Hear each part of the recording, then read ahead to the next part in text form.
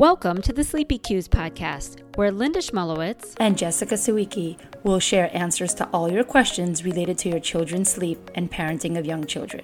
We are both certified gentle sleep coaches. Thanks for tuning in to hear the answers to the many questions that come up with the families we work with. Hi, welcome to the Sleepy Cues podcast. So today, Jess and I are both here, and we're going to be interviewing a colleague of ours named McCall Gordon. And we're going to let her introduce herself and tell you a little bit about who she is and how she works with families, but also her specific area of expertise, because she works with some really intense, really fiery, as she would describe them, live wires. She's going to talk to us today about temperament and children who have more intense temperaments and what that means for their sleep. And then maybe also get into a little bit about the research that is done on children and sleep training, because she's also an expert in the area of research. So enjoy today's episode. So we wanted to welcome McCall Gordon. Thanks for joining us, McCall. So excited to be here. So we just wanted to start off by having you introduce yourself a little bit. If you could share with us your professional background, and we know you're also a gentle sleep coach, but also you have a little bit of a specialized focus of the type of client that you work with, and also maybe a little bit about how you ended up having that specialized focus, because I know there's some history there. A little bit of history, yes. So hi, I'm McCall Gordon. I've been a gentle sleep coach now for, I think, 5.5 years. I am a researcher, and I also teach in the graduate counseling psychology program at Antioch University, Seattle. I teach all of their research classes to therapists in training. How did I come to this? Well, how long do you have? So my children are now young adults, so they're 25 and 27. And back then, it was a whole different world. The internet was just getting started. So it was all about magazines and books. And I pretty much knew from the minute my daughter was born, my first child was born, like there was something not quite like I expected, right? She was way more alert, slept almost never as a newborn, had colic, was just always on and engaged and going. And, I just didn't know which end was up most of the time. And of course, at that time, sleep advice was either cry it out or gut it out. And I chose the latter, and I was tired. Most of the time, I was pretty almost like on the ragged edge of mental health. And as I went forward, I just realized that there just wasn't a lot about these kids. And it's a different path. It's a really, really different path. If you have a more alert, intense child, it's a real different road. So it led me to really start working on sleep, because these are the kids who don't sleep, and typical sleep training doesn't work for them. So these parents are really kind of in trouble. So that's what kind of why I started focusing on them. And the more that I learned, the more I did, the more I realized that this was a really huge need. So happy to be talking about it. And I feel like there's not a lot out there about temperament and how that really plays into who your child is. I always tell parents, like, you get who you're given and you don't get to make a choice about that. Yeah. And so now you have to figure out, well, what do you do when you have this child who has a very intense temperament? Yeah. Well, and I think so much, I would say virtually all of the parenting advice out there is on the parent. So many people I hear go, well, temperament, there's nature and nurture, but it's really mostly nurture. And I'm like, nah, it's really kind of not. It's really kind of not, and we can talk about this too more, but, can the caregiving environment influence temperament? Sure, of course. But you're absolutely right. Like, my daughter hit me like a tidal wave. Like, there was no way. All I could do would be to keep up with her. I feel like it had nothing to do with me, like nothing. All I could do was kind of get out of the way as best I could because she was such a strong, and still is a very strong personality. There's almost nothing out there about the influence of temperament on child rearing. And even the research on it is pretty I don't know. I'm not a fan technically of a lot of the temperament research. And we can maybe talk a little bit about that, because I think a lot of my work involves understanding that there are huge challenges to these kiddos, but the challenges are just the external kind of outcome of some really profound abilities and strengths. And I think without acknowledging the positive stuff, if all you're doing is focusing on the negative stuff, you're going to want to jump off a bridge, right? So understanding that the difficult pieces are just the like byproduct of these underlying skills, I think would help parents cope a little bit better. And on that note, the lack of information out there and focusing more on the parent and not on the child, can you explain to us or define to us a little bit more about what temperament is? Yes. And how it relates to baby sleep? Yes, totally. So temperament, I say, is a hardwired system. Hardwired means you come in with it. It's virtually genetic. And they've found a lot of genetic components to certain temperament traits. It's a hardwired system for taking in, detecting, processing, and responding to external and internal stimuli. So kiddos, there are some kids, a lot of them, who are pretty easygoing. Takes a lot to disrupt them. They let stuff roll off their back, things happen, and they kind of move through it. That's most kids. They kind of adapt pretty well. The kids we're talking about detect even smaller signals from inside and outside. They respond to them more strongly, and then they react more strongly to smaller bits of information. So these are the kids that just every little thing is a big deal for them. There's a lot of emotional stuff that happens with them. Now, temperament also can be, I call it innies and outies. So there are some kids who are outward with their reactions. They're extroverted, they're engaged, they're alert, they're taking stuff in. They tend to be kind of externally intense. You can also have kids that come under the umbrella of highly sensitive children. And we're talking about them as well. They just take their intensity and they go inward. So they get overwhelmed and they kind of shut down or they hang back. So these are the kids that may look like, they call them cautious or slow to warm up. Takes them a while to come around. That's from being overwhelmed. So it's the same kind of baseline idea, and they just go in kind of two different directions. If that makes sense. And how do you see a child's intense temperament play out with regard to sleep? How does it not? Right. Seriously, the more I do this work and talk to so many parents, the more I'm starting to realize that if you have a pretty easygoing kid, I never hear from you. I just don't. I'm starting to really think that temperament, a more alert, intense, sensitive temperament, is the dividing line between kiddos who sleep and kiddos who don't. Or between sleep methods that work easily for people and sleep methods that don't. I mean, I think as coaches, we tend to see people who have tried all the other stuff or have tried some other things and say it doesn't work. Now, granted, there's a bunch of reasons why they don't work, but a lot of times these methods don't work for these children who are more intense. So if we think about this system for processing information, let's think about what it takes to go to sleep. You have to be willing to turn away from the waking world, right? You have to be willing to disconnect from what you're doing.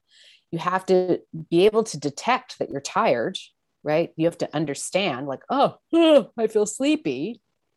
And then you have to be able to get comfortable enough to go to sleep.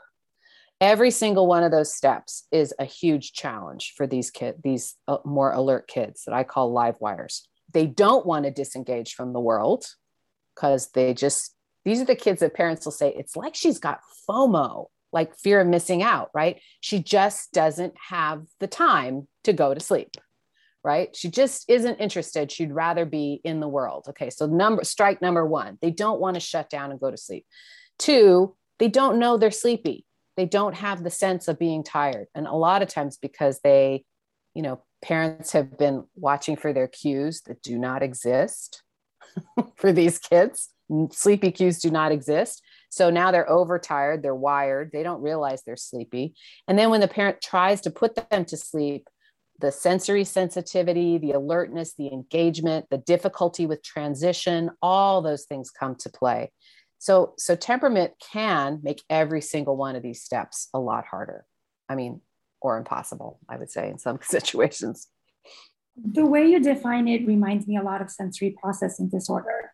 Similar, different. Yep. In fact, they're starting to think that they actually call it sensory processing sensitivity, which is that's separate from the disorder, of course, would be on the far end, right?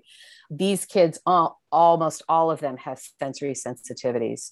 I read a couple of things that are starting to suggest that sensory processing sensitivity is at the heart of all of it, right? Because if you think about it, a sensory processing sensitivity means that you are detecting small shifts, smaller bits of tactile, auditory, visual, vestibular information. You're more tuned into them.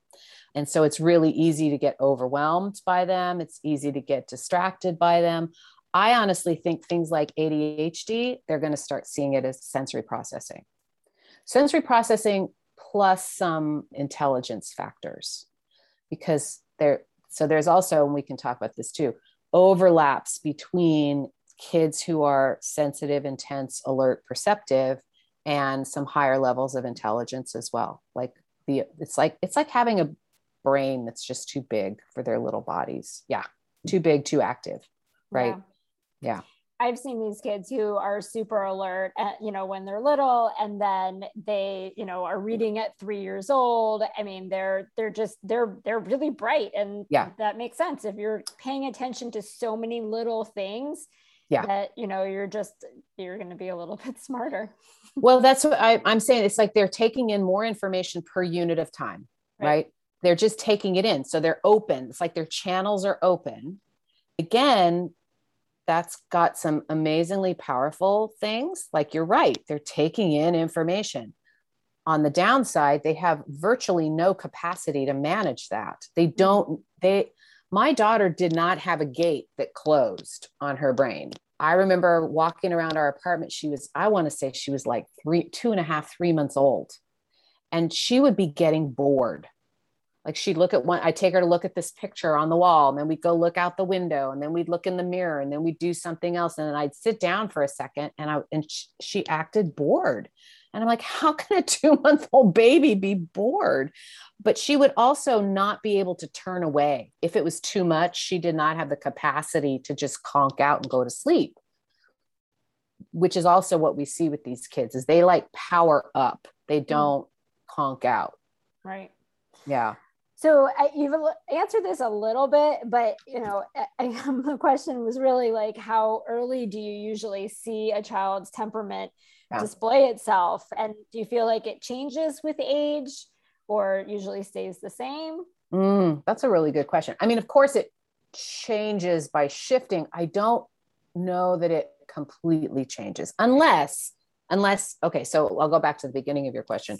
Many people will say they knew from birth. So my daughter, I knew something was up because I remember they wheeled her into me and her little eyes were like this. They were on focused, laser focused. They weren't like that kind of fuzzy, I was just born kind of idea. She was absolutely looking directly at things. And at the time you don't go, ooh, that's temperament. You're just like, that's weird. Is that normal? I didn't know. And so a lot of people will say in retrospect, they knew, but even at the moment, they know that their kiddo is not like the other ones. So I give little sleep talks to new parent groups here in Seattle, and the babies are usually between 2 and 4 months. And it's a group of moms, or it can be groups of parents. And often like they'll be sitting in a circle and the babies are all on their backs on a blanket, and the babies are just hanging out, and the moms are chatting and eating snacks. And there is always that one parent in the back of the room, furiously kind of bouncing this fussy baby. And I know that they're wondering what they've done to not have a baby like the other ones. Right. And that really is, to me, iconic of the experience of having one of these kids, because you're usually the only one in your group, because most kids are the kind of mellow ones, go with the flow. And if you have a more intense kiddo, you just feel like a real odd duck. So, you can know quite early, like this one's not sleeping like they say that they are. They don't want to take a nap. These are the babies I just talked to somebody and they're like, my 2-month-old has been up for 6 hours straight. She will not go to sleep. There can be colic. Some of the things that may masquerade as an intense kid. So silent reflux, for sure. Is it reflux? Is it temperament? But a lot of kids with a tricky temperament also had reflux, right? Or eczema, or like it seems like systemically they're more sensitive as well. Mm-hmm. So it's harder in those first months to tease out what's just a feeding problem. Do they just have a milk allergy, or is this temperament? But I think a lot of times parents know. They'll say stuff like, she just, old soul. That's always a marker. Or they need to be bounced on a ball, seems to be a marker, because that's a more vigorous kind of input than rocking. Rocking's very gentle. And these kiddos need that like big, vigorous input to be able to regulate.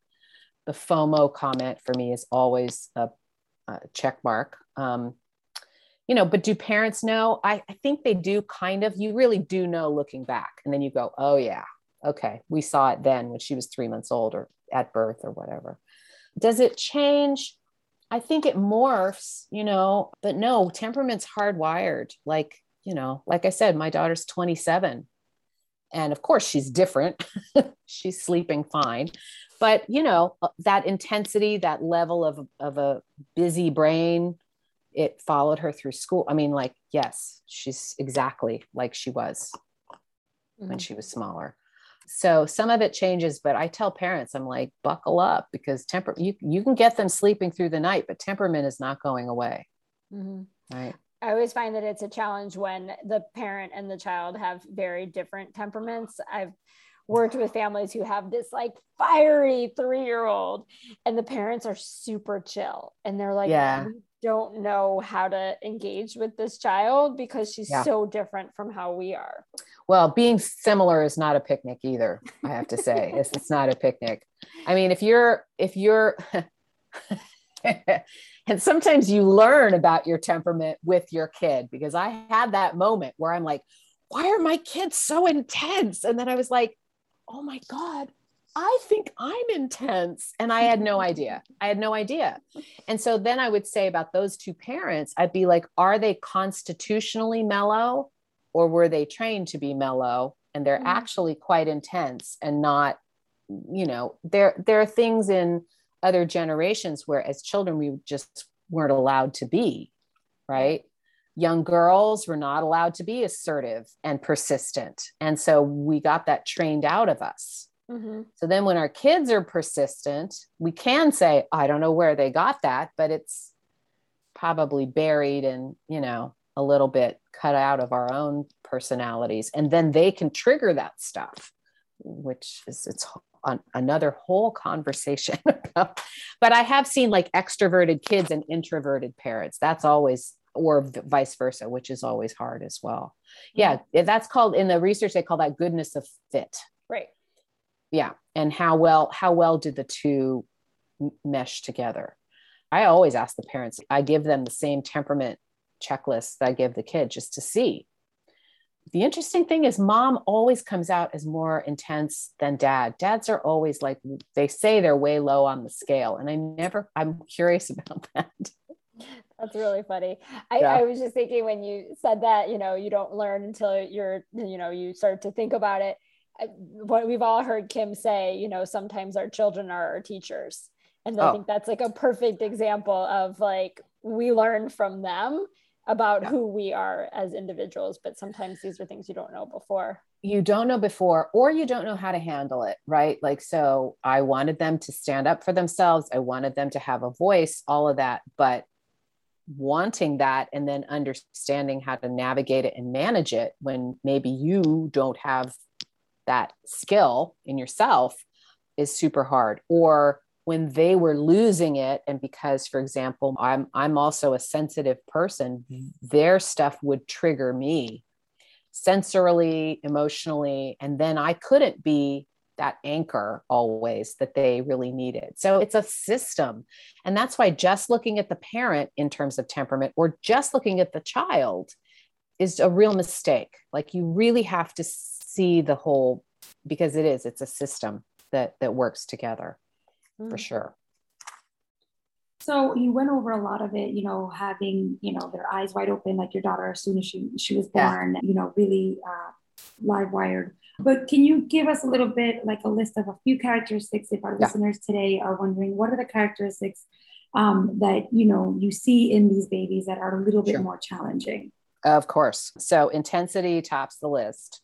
And this is not just negative intensity. It's not just meltdowns, although that happens. So these kiddos, when you go to change something with their sleep, they don't cry and fuss. They don't fuss for 10 minutes. It can be hours and they never stop, which is why a lot of these parents cry it out for them as a non-starter, because they're like, this will never work for this child. So intensity, and it can be positive intensity. Just everything is a little bit bigger. And I say everything is a big deal to them. Everything is a big deal. Intensity, sensory sensitivity, 100%. And that can be, again, you have to know the modalities. So visual, auditory, you can have olfactory sensitivity. I don't see it very much, but visual, tactile, vestibular, which is your body sense, your body in space, vestibular, and then, proprioceptive is body in space. Vestibular is just your body sense.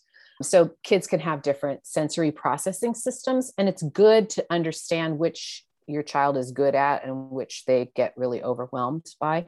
So intensity, sensitivity, perceptiveness, meaning parents will say they don't miss a thing. You wiggle room at all, you wobble at all in your approach to sleep, and they will notice it and they will remember and they will hold you to it. So you have to be on your game with these little guys because they'll pick up on any inconsistency that you have. So, especially when I work with parents of 3-year-olds, I'm like, look, we have got to get way out in front of them. We have to anticipate every move that they're going to make because they're going to try to poke and prod. Persistence goes along with that. So they dig in their heels and they will try to outlast you. Persistence is a fantastic quality. It's just not super convenient when they're little. Adaptability, which means difficulty with transition. They cannot turn on a dime. They need lots of warning. They need lots of time to shift gears. They can't go from one thing to another very quickly. And then there's a few other kind of introversion, extroversion is sort of in there, but those are really the biggies, I would say. Soothability, engagement is another one. They prefer to be with you. These parents will say, I cannot put my child down ever. Or they're not interested in toys. All they want to do is talk to me. So that kind of interpersonal engagement, which is exhausting, but it's also amazing because they are getting way more from you than a kiddo that's sitting on the floor playing with a toy. They're getting a lot more information by talking to you. It's just really tiring. Yeah. So I think those are the big qualities that we see crop up. And like I said, every single one of those impacts sleep at all ages, I would say. I work all of those elements when we look at implementing some kind of sleep approach. So I tell this story a lot of times to my clients about persistence and how it is a really frustrating quality when you're dealing with your 3-year-old that just won't relent and doesn't give up. And my daughter as a toddler was super persistent. We used to call her the great negotiator. And she has no future in law, but still, I think she would probably be great at it. Yeah. But then it was a few years ago. So she was probably 11. And we used to take our kids on the weekends to an indoor climbing gym. And so she would be halfway up the wall. And I'm more of a I can't be bothered, whatever kind of person, but she just would stop. And I would be like, are you ready to come down? She's like, no. And I would say to my husband there next to me, I'd be like, what is going on? And he's like, she doesn't quit. She will persist no matter what. And sure enough, she would sit there for like 20 minutes, just hanging about, plotting her next move. And then she would get herself all the way to the top. And she didn't quit. She would always make it there, but she just needed to like do it in her own way. And I find that that is a helpful way to frame it to parents, especially with toddlers who are really struggling with just that intensity, to know that someday that persistence is going to help them be successful in school. Right. It's going to help them, you know, manage different interpersonal things. Right. And it could play out in sports for sure. No, it's really true. And it's really hard. One of the biggest struggles with working on sleep with these kiddos is I say, you've got to pick your battles, but fight the ones you pick. Because if you say no more co-sleeping, that has got to be it, come hell or high water. Or if you don't want to read another book, there is no more book. There is no, okay, just for tonight. They do not know just for tonight. And tomorrow night they'll go, well, what's different about tonight? And you will not have a good answer for that.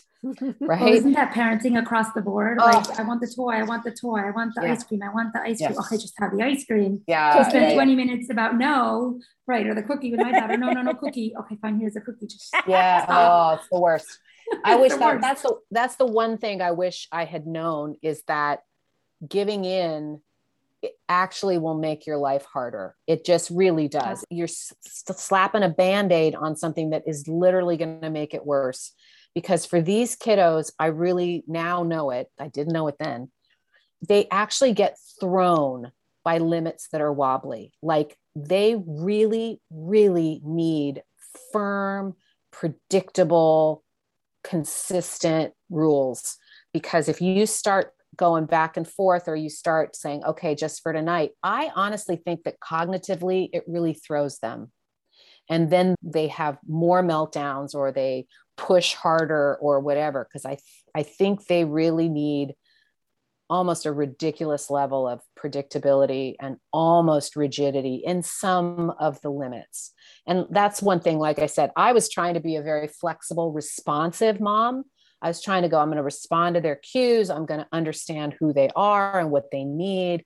And now looking back, given what I know about temperament, I really do think they would have done, well, who knows? You can't tell, but I suspect that on some things they would have done better if I had just had some really clear no's that stayed the same, you know, that really stuck. But it's super hard if you're with a toddler and it's the 8th meltdown of the day and it's gone on for 2 hours. I mean, I tell parents, I'm like, look, you're only human. What are you going to do? So all you can do is your best in some of these situations, because it's a handful. It's a huge handful. Yeah. Well, and so I guess that brings up another good question that we had, which is if you can speak to the comparison that happens between parents for children who are these very alert, very intense kids versus parents who aren't, or even in a family where maybe you have one who is so intense and then one who isn't. Yeah. And sometimes if that less intense child comes first, they set us up for all of these expectations for your child who's now like totally a liar. Well, the other way is weird too, right? It's all hard. It's all hard. It's never easy. I think, especially when it comes to sleep, I get it all the time. So I have a parent with a clearly alert on little one, and they're like, well, my friends have I just talked to somebody with I think they had like a 4-week-old or a 7-week-old. And, you know, granted, we might not have been talking about temperament per se, but they're like, oh yeah, we have friends whose 8-week-old is sleeping 12 hours straight. And they did X, Y, or Z. And I'm like, look, people with mellow kids think that it's something they did to be successful with sleep. Parents of mellow kids could pretty much stand on their heads, and I think their kid would do well, right? Like I don't think it has much to do with what the parent did or didn't do, but they always say that it did. Oh, well, my kid's sleeping 10 hours straight and I just did blah, blah, blah. Like, look, no, that's just who your kid is, right? In fact, the research shows that is pretty clear that only 25% of kids have a sleep problem. That means we're prescribing sleep training for 100% of kids, when only 25% will ever have a problem, right? The rest of them were doing sleep training and thinking that the sleep training is working, but really probably that kid would have slept well no matter what. So there are these comparisons like, well, is it because of something I'm doing? And once you tell people like, no, your child is wired this way, and it has nothing to do with what you are or aren't doing, sleep is hard because of who your child is, not because of something that you're doing. With 2 kids in a family, there's no easy combination. I've had people with an intense first child and a mellow second child. I've had ones with a mellow first child and an intense second one. The hardest part is people worry that the mellow kid gets somehow cut short because you're spending all this time with the intense one. Mm-hmm. There is literally no good answer for that. I mean, both of my kids were intense. And they were intense in different ways. So that's all. That's what I can speak to. I think it's really hard. I often tell parents when they are telling me about their friend whose baby slept 12 hours, I'm always like, well, sometimes you just need different friends. Yeah. Well, friends with also really intense children so that they can commiserate. Yeah, it's true. It's really true. And I also say to them, like, just because that baby's sleeping that long right now, talk to me at 4 months or talk to me. Yeah. Chances are they will not. I mean, there are great sleeping babies, obviously. I never really see them ever.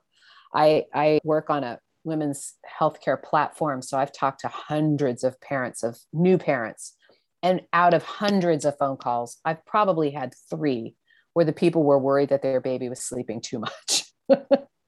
and all the rest of them have been these kinds of kids, right? These alert, intense children. So yeah, I wish I could get all those parents in a room because every single one of them feel like they're the only ones on the planet. And that breaks my heart. I can mention that I did do a big, large scale parent survey about temperament and sleep. And the parents of the more intense kids not only were way more physically and emotionally exhausted, self-rated, exhausted, but they rated their competence as a parent much lower than kids who were more mellow. And that also broke my heart because these parents are working so hard and they feel like they're doing a crappy job at it.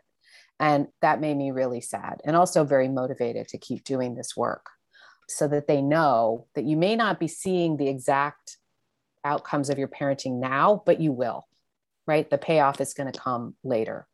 Often when they go to school, these kids they really take off. I think every parent, if you're listening to this, if you have a child like this, just pat yourself on the back because this is not for the faint of heart. These kiddos ask for a higher level of parenting and almost all parents are ponying up. That parent survey, did you publish that?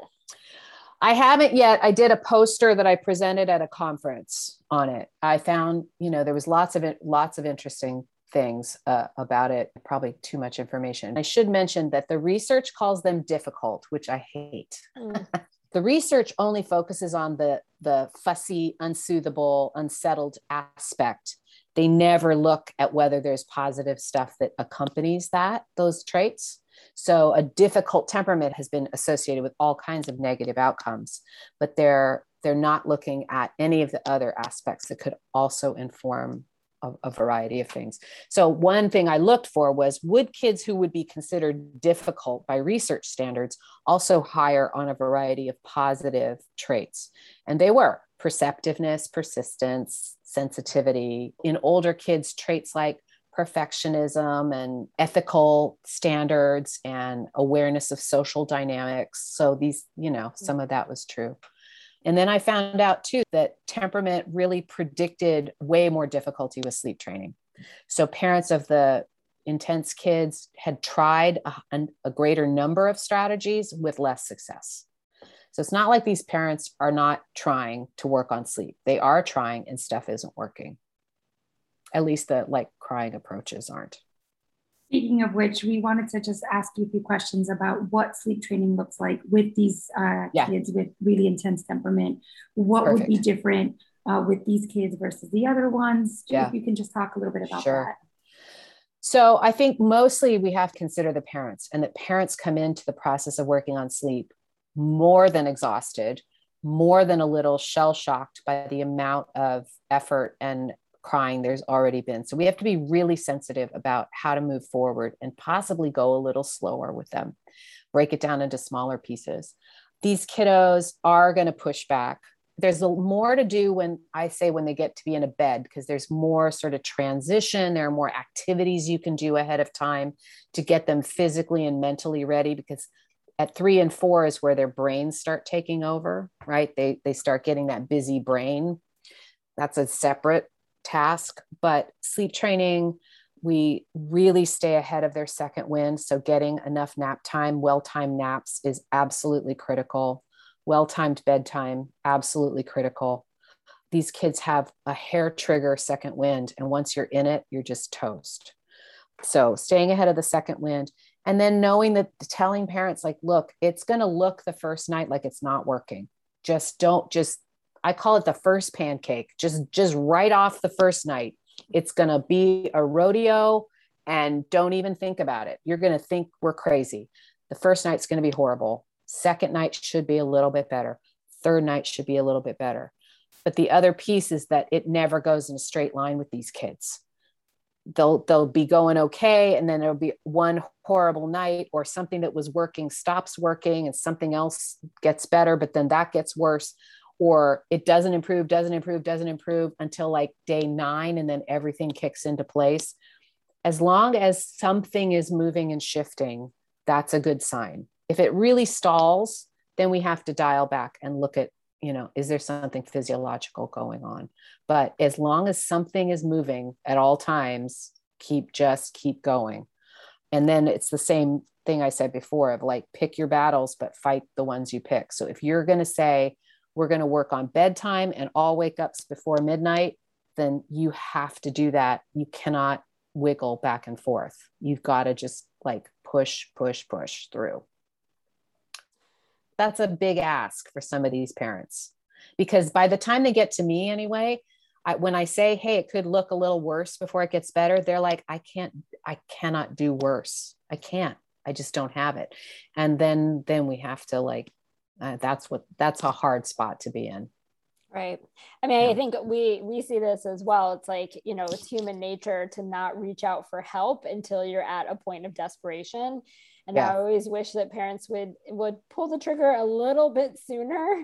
Yeah. Because then they're at like their most depleted self. Yeah. Oh, it's the worst. Unfortunately, to get to that place and really say like, now I need help. I can't do this on my own, yeah. which is a really hard thing to admit. I think as a parent, a lot of parents come to us with a fair amount of shame that they couldn't figure this out themselves, which is that's not even what it's about. Right. And so now they're so exhausted by the time they're, trying to start this. They're exhausted. And I've had experiences with,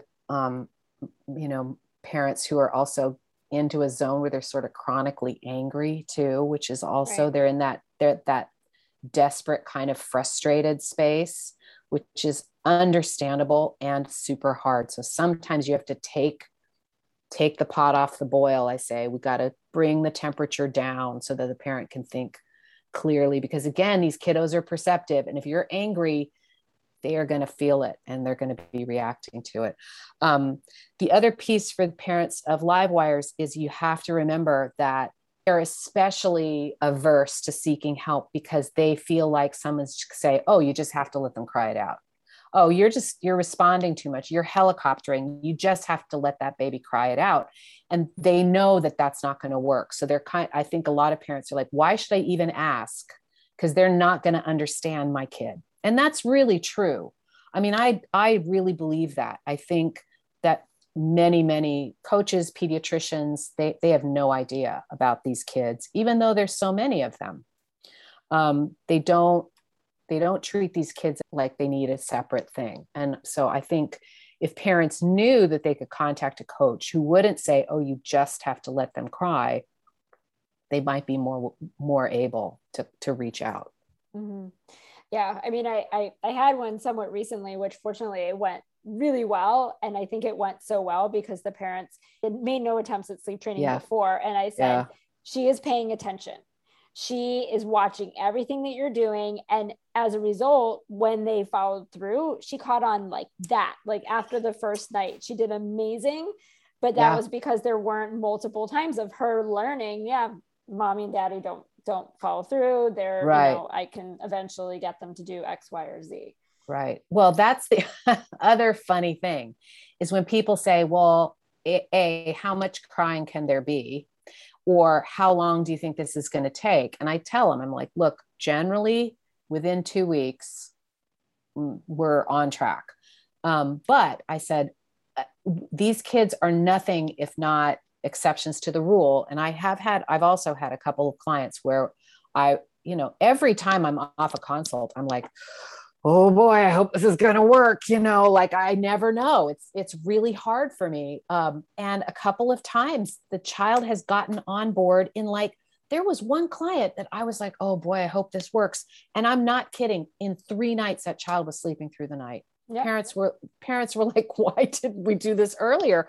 It's like, well, because you didn't know I didn't know how he was going to take it, but that child was just ready. He was just 100% ready. So you never know. Yeah. Is the moral of the story. So true. So I feel like you've given us like so much great information about these, super intense children and what is so different about them versus, what people expect their child to maybe be like. Right. You do have a whole nother area of expertise, which I wanted to just touch on briefly because I do think that this is valuable information for parents, which is that you look at the research on sleep training.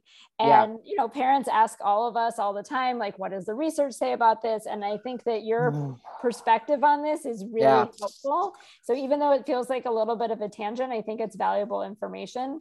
So maybe just kind of speak to what you've learned in looking at the research on sleep training. Well, I honestly could talk for hours, so I'll try to hit the highlights because it depends on that in like 5 minutes. That's all. Right. I know. Okay. Buckle up. Here we go. Can you really do that all in 5 minutes anyway? No. There's a little bit of an upshot, which is that what I do is I compare the advice that's in books and in some of the popular things like Taking Care of Babies, some of the internet things, to the research. And even though these books say, oh, well, this is research-based, some of their approaches are not at all. So most books are telling parents that they can start actively sleep training using crying-based approaches as early as 3 to 4 months. And I can equivocally say there is literally no research on that. There is further no research on the need or benefit of starting at that age versus waiting until they're ready. The vast majority of research on sleep training was done on the minimum was infants 6 months, but I would say most of the research is on toddlers and preschoolers. So we have sort of backdated the research to say, well, if it's okay for a 3-year-old, it must be okay for a 3-month-old. And that just is bonkers, right? That just doesn't make any sense. So a lot of what research has found is misinterpreted by popular advice. It's even sort of misinterpreted by research itself. So for example, it will say, oh, extinction, which is crying it out, was shown to significantly improve nighttime sleep. And all of us go, ooh, okay. Parents might think, great, the baby will sleep all the way through the night. But when you really look at the research, like what did significant mean? We're talking statistics. We're not talking practical real world significance. So when you look at for example, one study that showed significant improvement, night wakings maybe went from 2 to 1.5. I don't even know what to say about that. What's a half? What's a half a night waking, right? Well, it's remember, I mean, research deals in averages, right? So, or they'll say, oh, it resulted in significantly longer nighttime sleep. And when you look at that, after the kids went through a full battery of crying it out, nighttime sleep, there was maybe 20 minutes more. And if you ask any parent on the street, hey, would you do crying it out for 20 minutes more sleep? They'd say, heck no, that's not worth it. But that's what the research says. And so then people take significantly improved sleep and they use that in their writing without mentioning what does significant actually mean. We have to remember that research deals in averages, meaning there were many kiddos for whom it didn't work at all in the study. And interestingly, the general percentage of children, samples that it didn't work for overlaps perfectly with what we think the prevalence of a live wire temperament is. So my theory is all those kids for whom that didn't work in the study were these alert, sensitive kids, right? Yeah. So the looking at the research is a little, I always say it's a little like emperor's new clothes, which is the more I look, the less I find. But there's been so much done and so much written, and it's been kind of codified and set in stone that now it's really hard to critique it because it's a whole thing. But really, when you look at it in terms of how does this apply to families, it really doesn't, because almost all the time in research, sleep interventions happen within the context of support. It's almost like a coaching context, right? They get evaluation, assessment, an individualized plan, lots of follow-up, which we all know is very different from a parent at home alone with a book, right? When they do real world research, like how are parents doing alone with a book, the success rates are much, much, much lower. I know, isn't that interesting? Yeah. I mean, I think the other thing that I've heard you say that's so interesting is that a lot of these studies are done, on such a wide range of ages of children. Like they're looking at, 6-month-olds versus 36-month-olds. And there's just nothing that's similar about a 6-month-old and a toddler. No, and they don't break it out by age. So they don't say, oh, well, the infants did this, the toddlers did that. No, there was one study, a famous one that's used all the time, 4 to 52 months. And they don't say how many 4-month-olds there are. They just will give you the mean, the average of the sample. So you can kind of get a sense. There was one that's 3 weeks to 3 years. And they don't break it out. How is that even allowed? Like, how do you do a research like with such a wide range? Good question. I don't know. I mean, I wouldn't mind the range if they said, okay, the 3 to 6-month-olds, this was their success rate. The 6 to 12-month-olds, this was their success rate. Like that, they don't. They just lump it all together. And so we don't even know how many actual infants were in the study. So if it says 4 to 52 months, maybe there was one 4-month-old and the next oldest kid was 12 months. We don't know. They don't have to report it. Yeah, the lack of precision in terms of development in these studies are a little bonkers. And then the research on no negative side effects is just horrible. That could be its own whole thing. They basically ask parents, and a lot of times they'll say, so how is your relationship with your child after you did this cry it out sleep training?